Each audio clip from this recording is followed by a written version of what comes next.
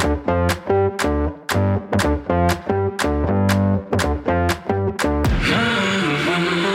I'm Callum Jaspin and welcome back to the Mumbrella Cast.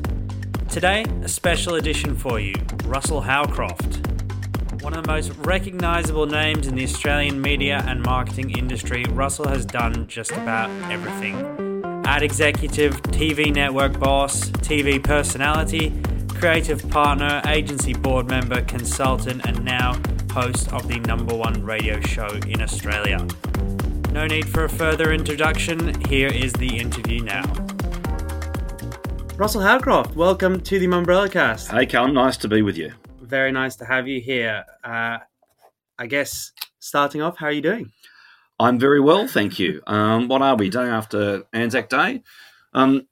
We had breakfast radio yesterday, and then I had a terrific day with my family. So, yeah, I'm terrific. Thanks, Callum. And we're here in the 3AW Melbourne studios. You are around 20 months in the job or so. Yep. Pretty steady ship, ratings-wise and all that. Mm-hmm. How are you enjoying it? Is it exactly what you thought it would be? It is and it isn't, I suppose, Callum, would be maybe the way to answer that. It is in that I've been a listener to the 3AW Breakfast for a very long time, so I know or knew the show well. I as a listener, you, of course, can tune in and tune out whenever you wish. When you're actually part of the show, you don't have that choice. You're here, and so there's a relentless element to being involved with the show. So that bit, I mean, I obviously knew that I would have to get used to it, and getting used to it does take time. It's not an easy thing to all of a sudden change your body clock, and that actually is what happens. Yeah. So it's taken me a while. I do recall way back when I was deciding whether to do it or not and having a chat to the management. They said, oh, look, it'll probably take you around a year to get used to it. And I thought, oh, yeah, come off it, as in get used to the hours. Yeah. But I think that's actually more true than not true. It genuinely does create a whole new life. Yeah. And of course, there's lots of good off the back of that as well. We were a broadcaster I suppose we could say, a broadcaster of choice for a lot of Melbourne, in particular during the pandemic. And we tried very hard to be both informative but also sort of keep the positive vibe, out there in the radio waves, which I think we did pretty well. Yeah, I mean, I was going to ask, at times you hit above a quarter of the share of Melbourne in terms of listeners through COVID, and very well documented a struggling time for this city. Yep. Did you sort of feel the importance of your job or the added weight of that during that time? Did I feel the importance of the job? Yes, in that I know what 3AW means. 3AW Breakfast means to a lot of Melbourne, and so treating the show with respect and treating the listeners with respect, you definitely feel the weight of that, and ensuring that you had a realistic perspective on what was going on in people's lives. That was very, very important. So being realistic about, the times as we were living them, but also being unrealistic about the positive sides of life, right? Yeah. So, and occasionally people would ring up. I was accused a couple of times of being false positive, false positive being, COVID language. And in a way, maybe that's a bit my personality as much as anything. I do tend to look at the bright side. That's just how I am. But I was really conscious of not being overly up, because for a lot of people it wasn't a good time.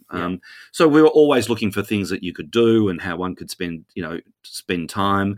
And we tried very hard to be energized without being too over the top. The show's got a lot of intellectual challenges to it, and that's pretty good fun if you're a keen listener. Mm-hmm. We want you to ring up. We want you to participate. We want you to answer the quiz or the challenge or the intellectual, conundrum that's been created. That's a big part of the breakfast show. That's because of Ross Stevenson, of course. Yeah. He's got a big brain. And Ross doesn't mind, in fact, he loves the participation of the audience in helping him articulate big ideas. And I think that played a really significant role in the show, or still does play a big role. But during that time, if you can't go out and get stimulation, well, then stay in and listen to 3AW Breakfast, right? And did it help, I guess, the allure of that, or maybe make it a little bit easier being, in your home city, kind of being a specifically Melbourne show? Did that? Oh, for sure. Most definitely. And the show is unashamedly pro-Melbourne. It's pro-Victoria, it's pro-Melbourne.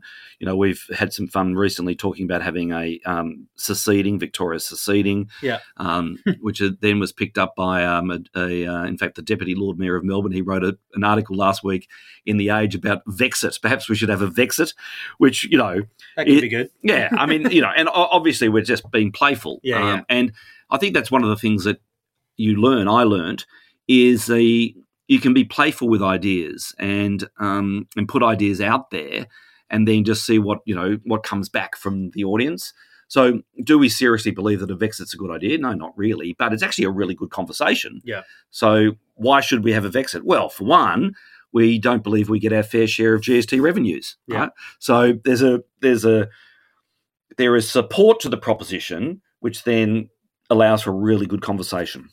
And I guess that's, part of the appeal of talk radio, and that's why it has been so popular over the last 2 years, is that, you obviously have that informing aspect. We were speaking just before we started recording about a few things you covered on this morning's show, but then also, just having that sort of open dialogue and speaking directly to Australians is, I guess, a welcoming or sometimes relieving radio experience. Or maybe to use old advertising, visual language. It is very much like a donut. Your traditional ad. When you think about ads, there's a core to the show, which of course is to inform, but then wrapped around the core is entertainment. Yeah. And I think this show does a very, a particularly good job at picking a subject that's occurring and then finding a way to actually talk about that subject in an entertaining way. Yeah. A lot of media is very worthy in its tone, and maybe in particular during the pandemic, more worthiness, in inverted commas, more worthiness is a bit of a drag. Yeah. Right. So how can we inform and entertain at the same time? That's a great skill. And of course, this show's been doing it for a very long time, so it sort of understands how to do it. Yeah. And that, of course, yes, I've talked about Ross, but then the other thing I've learned is, I would call this more of an ensemble than perhaps people might expect. Yeah. So Damien Tardio is the panelist. He's the panel guy, right? He's the knob guy. As in, the volumes and the edits and when the ads come on, he is way more than that. Yeah. His knowledge of music and his knowledge of just sound grabs is incredible. Like, he is encyclopedic. And so his ability just to add a little sound that just enhances the show, I can't sort of overemphasize the role that the person on the panel plays. And then we've got 3 producers over on the top, Damien. All of those producers form a really critical part of the ensemble and will often, in fact, be on air as well. The participation of the group, I think, is a really significant part of why the show is so loved. You'll have people ring up and they talk about Amelia, they'll talk about Scorcher, they'll talk about Luca, Damien, or Damo as he's known. So they know the team, which is, again, it's a wonderful part of the program. It means that people have got a really deep connection to the show. I think that's really important, especially, with the kind of growing, podcast sphere and everything. People start to, I guess, you've got a successful product when people feel like they're talking to their mates or what else they can call in and kind of have that sort of personal touch point. That's right.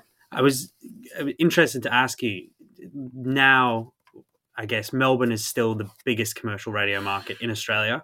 How do you sort of see the radio proposition for advertisers now? And I guess, do you have any involvement in those conversations, maybe more than any other regular radio show host would? Well, I love talking to the advertisers. Yeah. And I often have conversations with them and not just in a social context. I certainly do that, which is fun. Obviously I love talking to advertisers about their successes. One of the really interesting things is if you speak to a hardcore, continuous advertiser on a show like 3AW Breakfast, who've got a direct relationship, so their advertiser relationship is direct with the station, they see the breakfast radio proposition as being fundamental to their success. And the reason why they see that is because they do very little other advertising. It's their core proposition. So their core relationship with the consumer or their core relationship with prospects is via our radio show. So they haven't got an argument around the power of advertising. If you're a major advertiser, and if you're a major advertiser, you use lots of mediums, that's when it becomes really complex. Yeah. So the major advertiser, well, how much is that radio show giving me versus that outdoor ad versus that social media spend? That becomes a really complex question to answer. If all you do is advertise on 3AW Breakfast, then you've got a really clear understanding of the ROI. Yeah. So I love talking to the advertisers because they absolutely, unashamedly talk about the success that we help bring to them, which is it's a refreshing discussion, Callum, because as you would imagine, I've had lots of discussions with many advertisers over the years around the power of advertising. Yeah. And, there's lots of effort goes into proving the power of advertising. And yet, it's not easy. It's not easy. So if you've got this sort of clarity around the direct advertiser, I really enjoy that. But of course, I enjoy speaking to the big advertisers as well. And say the thing that I used to say at Network 10, which is, we just want our fair share. Yeah? So it's very clear. Here are the ears that are tuning into 3AW. So here's the audience. Here's what the audience looks like. If you want to advertise to that audience, we just want our fair share. Yeah. So I wouldn't suggest to an advertiser give us an unfair share. That the media agencies can deal with that. But from my point of view, why wouldn't an advertiser give a show like ours its fair share of advertising time, the opportunity to hear? The other great thing when talking about radio, Callum, is the production costs. Right, the production costs are incredibly low. Right, so you can. So over the course of a week, what the cumulative audience of 3AW Breakfast is, I think it's over 500,000 people. So you're going to get over 500,000 people, and it doesn't cost you a lot to make a radio ad. It doesn't cost you a lot to make a really good radio ad. So you've got low production, you've got low opportunity into cost per thousand, high opportunity to hear. So the proposition's really strong. Yeah. And so I would maintain it continues to be strong. That's breakfast radio. Notwithstanding that, there are lots of other opportunities for people to, listen to stuff. So they've got their Spotify, which of course is clearly a music proposition, not just music, because I listen to my podcast via Spotify. Mm-hmm. So there is, as always, there's always more content coming at you. But I do feel like as a foundation for people's listening habit and a foundation for advertisers, that breakfast radio plays a really big role. And then I guess in terms of more generally, you've got a lot going on right now. Correct me if I've missed anything here. You've got obviously the radio show, Gruen ongoing at times. Coming soon. Mm-hmm. Sayers, the Grid. Yeah. What am I missing there? I'm the chair of the Australian Film, Television, Radio School. Yeah, so AFTRS, which is the federal radio school in Sydney, which I chair. I've done that for about 4 years now, which I love. It's a brilliant school. So for those that are interested in a film, TV, radio, it's not for talent. Talent would be, let's say, NIDA. Yeah. But AFTRS is for those that want to get behind the camera or behind the microphone. Very, very successful school. In fact, I think there's more Academy Awards out of AFTRS than there is out of NIDA. So great school. I thoroughly enjoy doing that. And so, yes, I'm one of the founders of the Sayers Group. Yeah. And then part of the Sayers Group is Brand Momentum, which is Justin Paps and Genevieve Reynolds, Nikki Bryson, who we all work together at PwC. Yeah. So I'm involved with those guys. I don't work anywhere near the hours that they work, of course. Well, not of course, I don't. And Luke and I have known each other for a long time. And when he asked if I'd like to be the Chief Creative Officer of PwC, I just thought that was wonderfully disruptive. proved to be true. Yeah. And what I really have always liked about working with him and other partners is that they do love the power of brand. They love the power of ideas. They get it, and that was always, if we cast our mind back a few years now. So why would one be at PwC with an advertising background? So not just me and colleagues. Why would you do that? And it was disruptive. It was disruptive. The marketplace was changing. It was an opportunity to participate in the market changing. But what we also discovered is that organisations like that, like Sayers Group, they operate at the C-suite, and it enables one to introduce the discussion around the power of brand and the power of creativity and the importance of marketing and advertising, etc., at the most senior levels. And that's something which I've always liked doing, and it's a conversation I've always sought out. Yeah, I was going to ask what the kind of, specific marketing and I guess on top of that, creative capabilities there are at Sayers, and how that plays into the wider Sayers Group. Yeah, okay. Well, what you've got is, so the broad thing called Sayers Group, and then there's another number of arms to it. So there's, strategy, there's mergers, acquisitions, technology platforms, and then we call it brand momentum is the name of let's call it the brand marketing proposition. And it's, think of that then as a hub and spoke. So hub being, strategic skill around marketing, and then relationships, but relationships loose with people that are able to execute. So look, a really good example of the power of Sayers to convene talent and to create the right proposition and then to get it to happen. So $1 Million Vax. So $1 Million Vax last year ran throughout October. Yeah. Every single day, the $1 Million Vax was advertised throughout the country. That was the Sayers Group, brand momentum group, where we created the strategy, we had the partner, and then we got people to help us execute it. Now, Callum, hopefully someone is putting it into the Mumbrella Awards, because it is. I'm not 100% sure, but I know it's been put up for a few awards. It's an incredible case study. It's an incredible case study. So, in terms of call it it was a promotion. It was the most successful promotion in Australia's marketing history, I believe, in terms of numbers of people that participated, and I'm hoping this is the case, that the case study was able to show a causal effect between the promo and the increased speed with which people were getting vaccinated. Yeah. So that is a wonderful example of what we're trying to do, or what we are doing at Sayers. Some core skill, and then get in people like we got in Bastion, we got in Big Red, we got in PhD, all of whom were partners in the delivery of the $1 Million Vax. It's a cracking story. The other thing that we're doing at Sayers Group is it's something that I've always wanted to do, to get into a position where you're able to invest in clients. So invest time or invest money in clients. And so what the Sayers Group, another part of what it is up to, is it invests in clients. So if you invest in an organisation and then you're able to provide them with marketing advice, then that's a really strong proposition, right? So we're working with their scale-ups. We're working with quite a few scale-ups whereby, we're giving them money, we're giving them sales and strategic advice, and we're helping them with their brand. That, for me, is really exciting. And you've also got the Grid going on, strictly Melbourne kind of innovation business. Tell us a bit about that. Well, the Grid, it's early days for the Grid, although we have an event on May 11, so 5:30 p.m. May 11 at the State Theatre.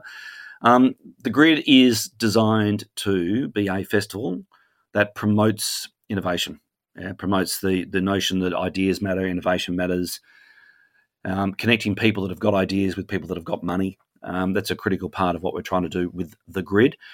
And I think, in fact, the event in May, it's designed around Knowledge Week, which is an event that the City of Melbourne invests in. And Knowledge Week is just that. So what we're going to do with our Grid event, which is happening during Knowledge Week, is go around, go to Tokyo, go to Shanghai, Israel, San Francisco, the UK, via the wonders of the internet, of course, but we've got various technology experts in each of those countries that are leading the way in their markets. Because what we want to do is just energize people and say, have you seen what's happening in Israel around AI, for example?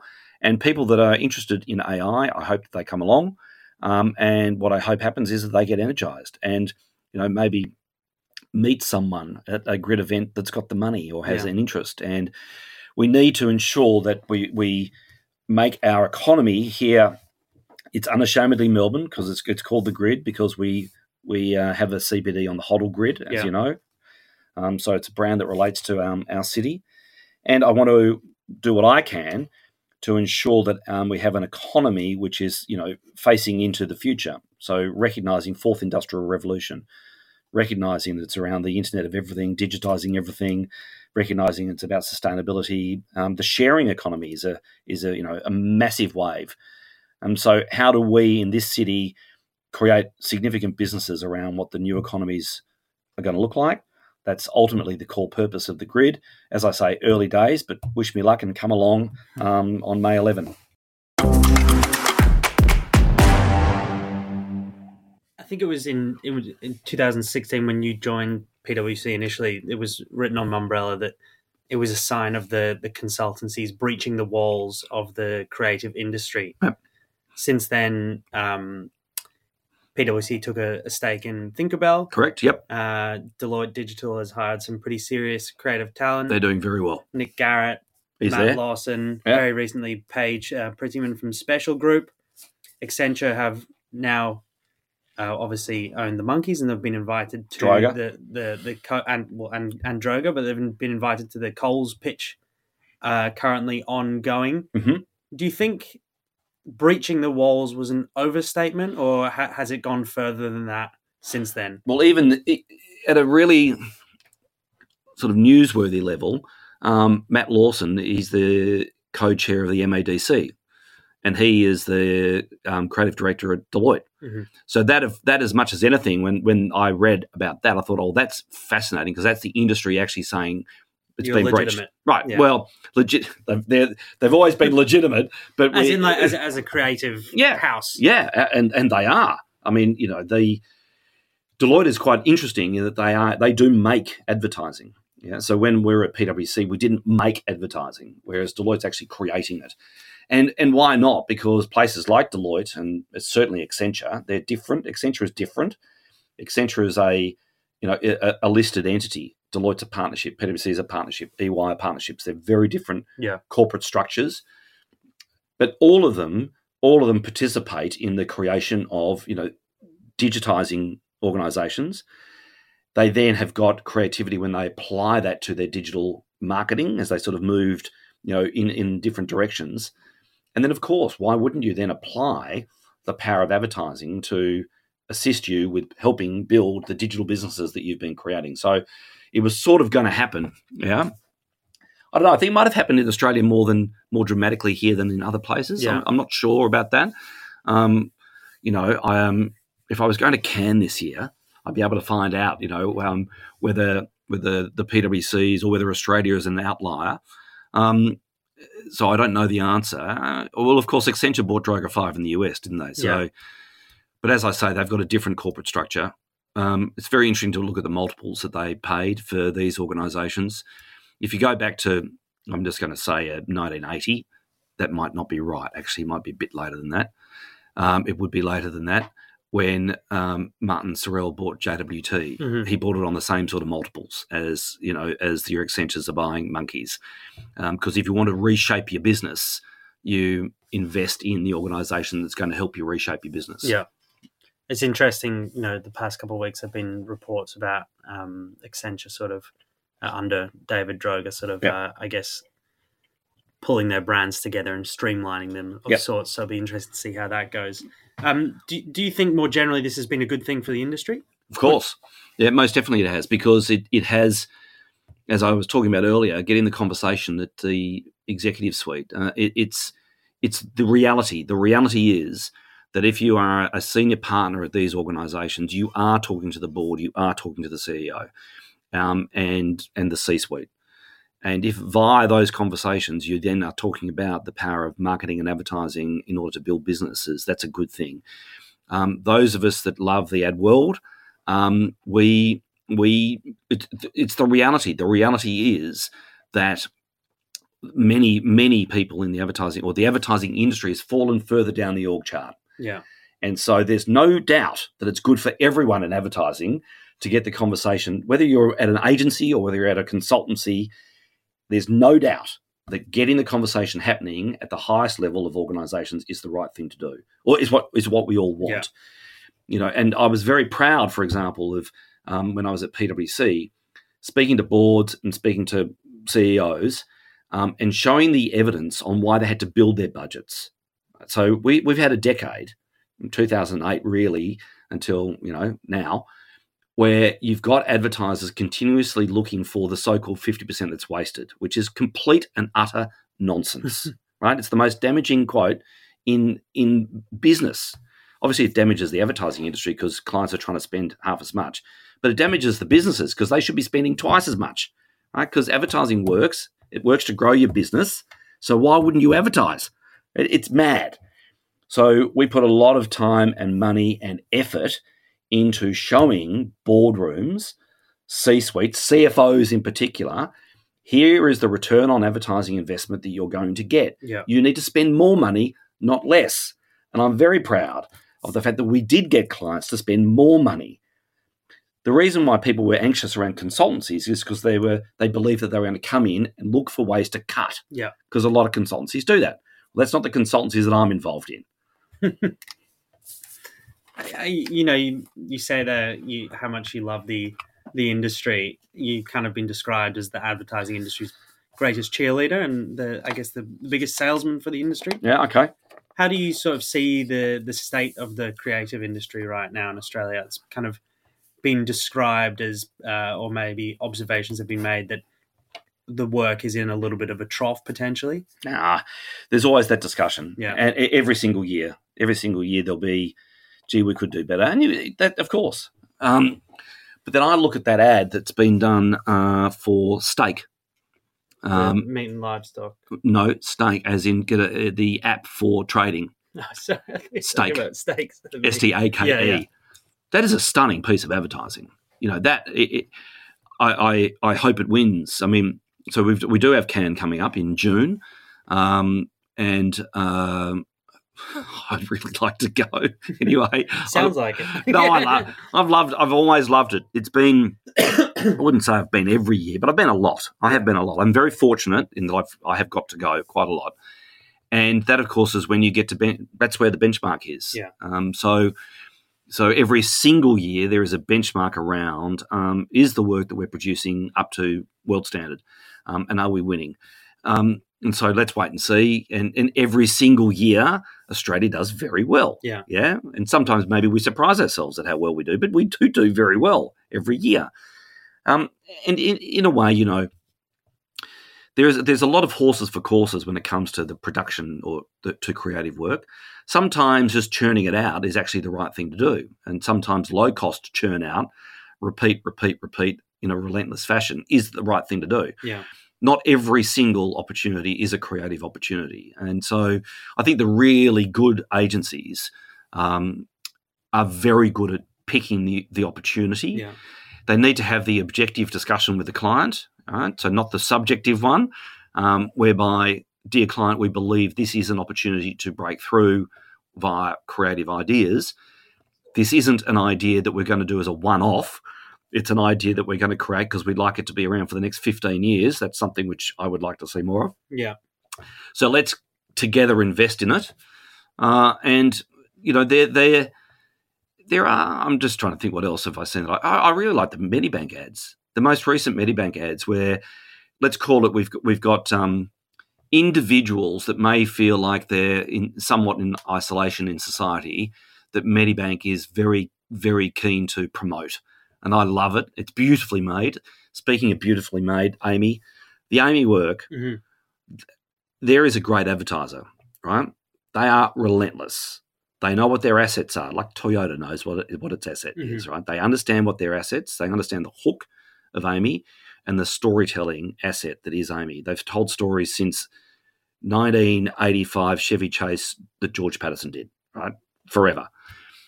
They produce beautiful work, and it is something to remind ourselves is when we've got the chance to work with a brand that's got the money to produce something beautiful, why not do it, right? Why not actually create great stories? It's no surprise, of course, that the CMO at AAMI is an ad guy, right? So he understands what ads do, and that again, we can't forget how important it is to just have the conversation about what does make good advertising, why that advertising A is good and why advertising B isn't so good. Like, have those conversations with clients because we want them to buy good work, but maybe we don't spend enough time explaining what good is versus bad. Yeah. I mean, your work on Gruen over the years, along with your co-hosts and presenters, has kind of put advertising very much at the front of mind for many Australians. Do you think advertising is, I guess, perceived differently now by Australians? Is there a certain way that, it resonates that might have progressed or gone the other way over the recent years? Well, I'm pleased to say that the answer to that is yes. So when Gruen first started, if you go back into the Google machine, you'll see some criticism of the show. And the criticism was that if we want advertising to be taken seriously, then why would one participate in a show like this? And so that's okay. I was sort of, not just myself, but we were being criticised because, as I said, I've always been very keen for the ad chat to happen at the highest levels. So why be in a show? It has had the opposite effect. Mm-hmm. Yeah. So it's had the opposite effect at a personal level. I've been able to, as a result, have conversations at perhaps a corporate level I may not have been able to have. But it's also had an effect in that if you look at the VCE or HSC scores that are required to get into the ad schools, the marketing schools, they've all gone up. Yeah. Yeah. The demand to get into the industry has increased, and there's no surprise that that's the case. People enjoy watching MasterChef, and then they choose to be a chef off the back of it, or they like watching some legal show. People get turned on by what they see via the entertainment that they're consuming. You might watch Mad Men and think I'd like the idea of a martini over lunch. Or you're watching Breaking Bad, and I guess let's get into that line of work. Exactly. Obviously, federal election at the moment. What do you make of the political advertising so far? Is there any that have kind of caught your eye, or maybe someone getting them? How should they get their messaging across correctly? Well, so far with formula. Yeah. So far the formula is pretty simple in that you'll use media, I should say, news media. You'll do a press conference. You'll put on a high-vis vest and a hard hat, and the press conference then makes it into the evening news and to the newspapers, which is your positive messaging. And then you'll use your advertising money to be negative about the opposition. Right? So we're seeing that. Yeah. Both at a very simple level, both appear to be using that model. Then social media. What I would say, my observation would be that social media so far has been used more on the positive side, mm-hmm. where you want to tell your story. Maybe that might get more negative as the campaign goes on. People get more desperate. It is, as it was last time round, fascinating to watch the UAP. As we know, Palmer's talking about spending $100 million. Yeah. So let's call it $100 million over 100 days, $1 million a day. That to me just shows what the weight of advertising money can do. And it's, for me, something that all advertisers should just look at. So I'm not talking politically here, Callan. I'm just saying if I'm an advertiser, wow, look what I can do if I spend a significant weight of money. What one is able to do is be seen by everyone. Mm-hmm. So that is important for me. It's a really important reminder of what the weight of ad spend is actually able to do, and also the sort of money you need to spend to get the population certainly aware. Be hard not to be aware of the UAP, right? Right. There's a lot of defaced billboards around. Of course, but also just the simplicity of it. Own a colour. Yeah. But good advertisers know that. Good advertisers understand. Own a colour palette or a particular colour. Own a sound. finish your advertising in the same way every single time. Have a structure to your advertising, which is a formula. One of the conversations I've had for a long time, Callum, with advertisers is you want to have a formula. You want a formula with your ads. Now, sometimes the creative fraternity doesn't like the idea of have a formula. Formulas are good, right? You're then creative within the formula. It's how it needs. It's how it should be done. Do you think there's been any missed opportunities so far? Is it too early to say? I guess wait until things are done. Okay, so it's all about being tactical, isn't it? So the opportunity for tactics is what the advertising agencies that are responsible would be looking for. So when Anthony Albanese is in isolation, I'm sure what would have happened is the agency concerned would have presented an ad which was about Anthony Albanese being in ISO. You wouldn't be able to resist doing an ad like that. But I think what would have happened is that the Liberal Party would have said, no, we're not running that ad because that is, that's just too far, for example. So I think what we need to do is look for the tactics. I saw a tactical advertisement using Dawn Fraser, Lisa McKeon, I think, which was, in really poor taste. And one of the things I think we should remember is that advertising, whether it's political, whether it's brand, is a window into the organisation. So organisation X is prepared to run an ad like that. Yeah. Therefore, I know what it's like to sit in that boardroom. Therefore, I know what that organisation is like, right? So I like looking at ads in my mind's eye. I like looking at them as a window into what goes on. Yeah. So when you're looking at maybe, in this case, political advertising, imagine that that's a window, and then imagine the people that are saying yes to communication like that. Yeah, and I guess it also lets you know what could have been and maybe didn't make the cut. Yeah, that's right. But I think we all know that people vote against, they don't vote for. Mm-hmm. So voting against means that you run advertising which actually promotes the vote against. We also know that negativity is far more powerful than being positive. I mean, this is one of the great tragedies of the digital media landscape. Digital media, we just know, I'm sure you're aware with your numbers, if you have a negative headline, it's going to get more click-throughs than a positive one. Many years ago now, Callum, Umbrella ran a headline, Puberty Blues fails to reach 1 million because 950,000 people listened to it, right? So the headline wasn't 950,000 people watch Puberty Blues. It was fails to reach 1 million. That was a personal experience on, what's going on there? Yeah. Hang on, I know what's going on there. Negativity is able to be monetized. So that's a bit of a tragedy for all of us. In a political sense, political ad sense, negativity actually, it hits home at a far more efficient rate, if that's the right word. Rule of thumb, it takes 7 positive messages to counterbalance 1 negative message. It sort of feels instinctively right, Callum? Yeah. So if you're in the ad game in political context, you'll do the negative because it's going to take you 7 times the money to do something positive. Such is our world. So I'm interested to, you've got so many of these things going on right now, which we've discussed. How do you juggle them all? And I guess, how do you split up your time? I guess, how does a day for Russell Howcroft look? I have a grouse day. I do. I have a fantastic day. So I'm in bed probably 8:30. Yeah. Which I sort of figure is not a bad thing, because I'll then get a good night's sleep. I'm at the studio here. I get picked up at 4:30, taxi, 4:30. Yeah. I do that because that means the 15 minutes into the studio is spent reading the emails that have already come in by the producer. Mm-hmm. So he's already been up for a couple of hours. And I read a summary of the news. So when I hit the desk at 4:45, I've already got a bit of a feel for what's happened, in the papers. And then rather famously, the show happens organically. Yeah? So as I said before about formula, there's a structure to the show, and then the content within the structure happens organically.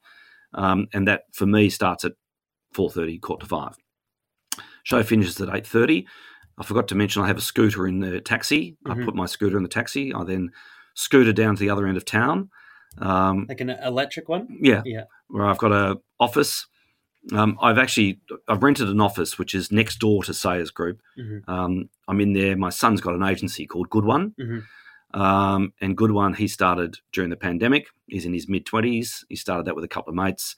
And so they've got an office. I've got a space in there. And I've got a couch, a chair, in fact, that it lies down. So that's wonderful. I have a rest. And then I don't know what time I stop having a rest, but, I give myself an hour or so. And then I'll do some brand work, I just like speaking to people about their ideas and the work that they do. And, maybe I'll go out for lunch. Yeah. It might sound like I'm up to a lot, but I think so far, no, I'm fine. I'm good. In fact, I have rewired myself to this, new calendar or this new daily how I operate during the course of a day, and way more efficient, get a lot more done.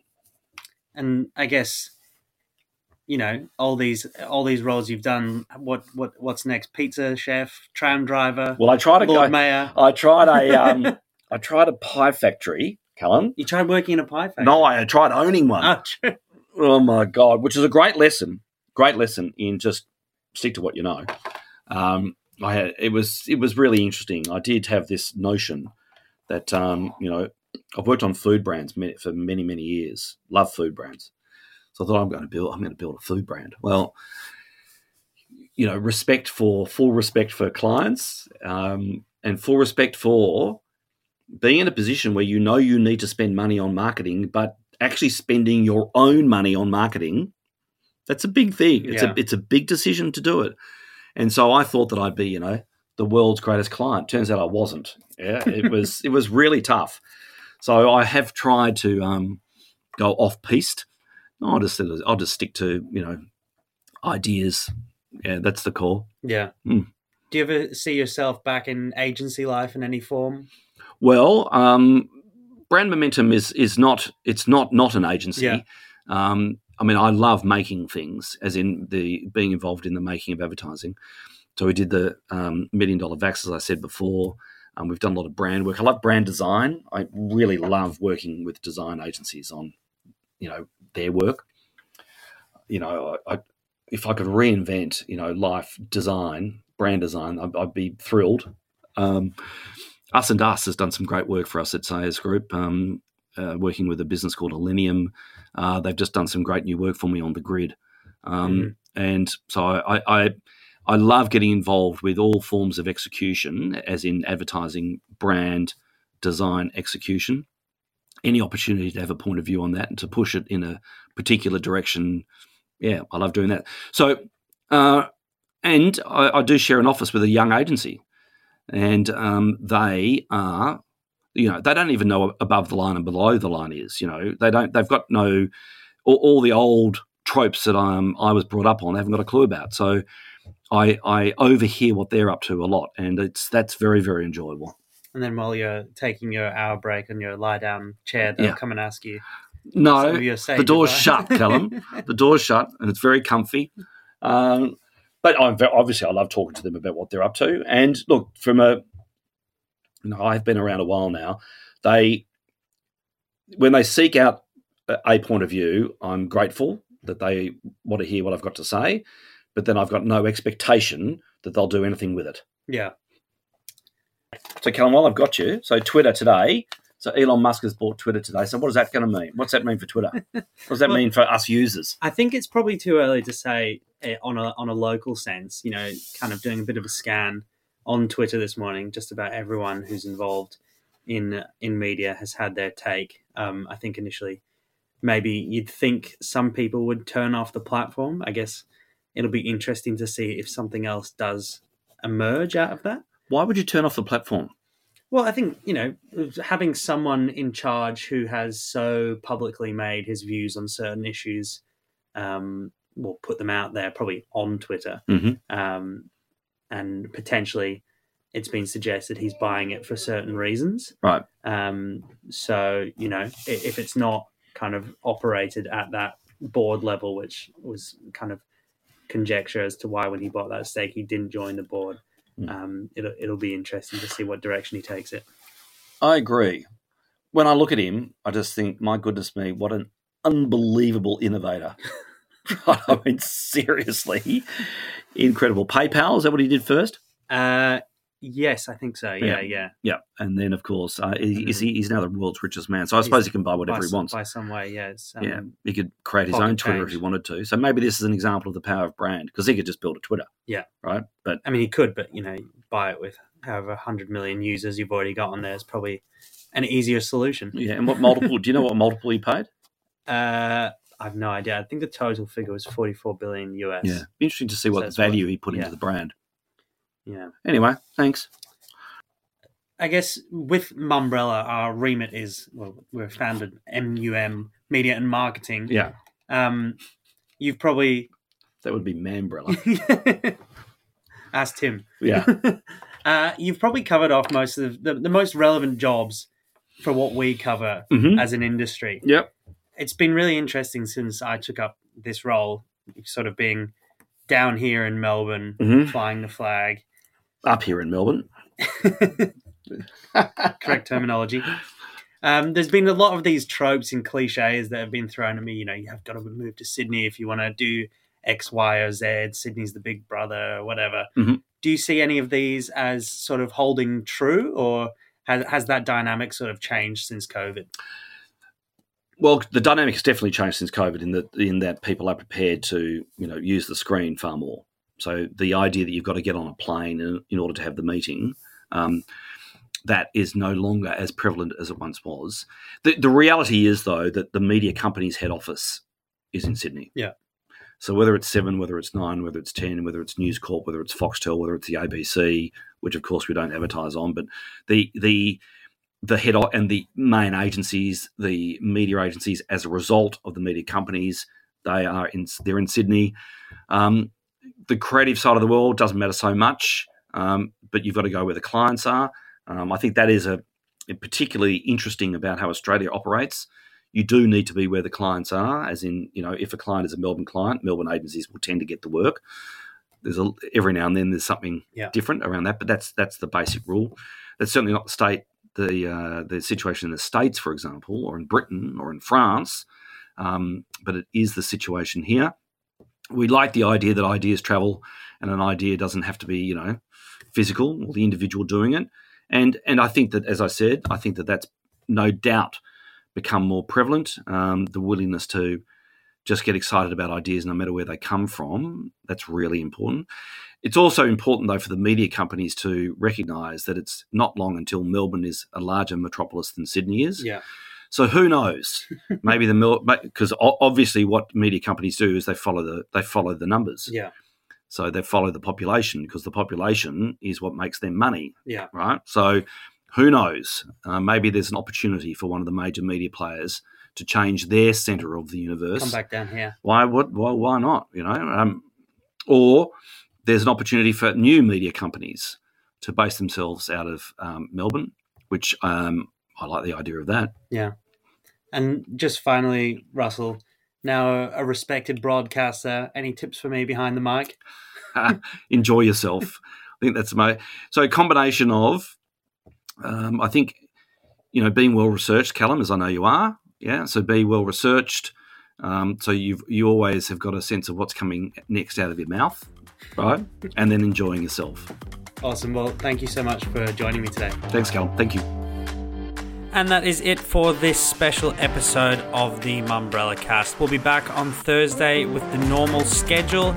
If you enjoyed this episode, you can find more content updates and the back catalogue of the Mumbrella Cast on the website. You can also find the rest of the episodes on whatever podcasting app you listen to these on. Hope you enjoyed it, and we'll see you on Thursday.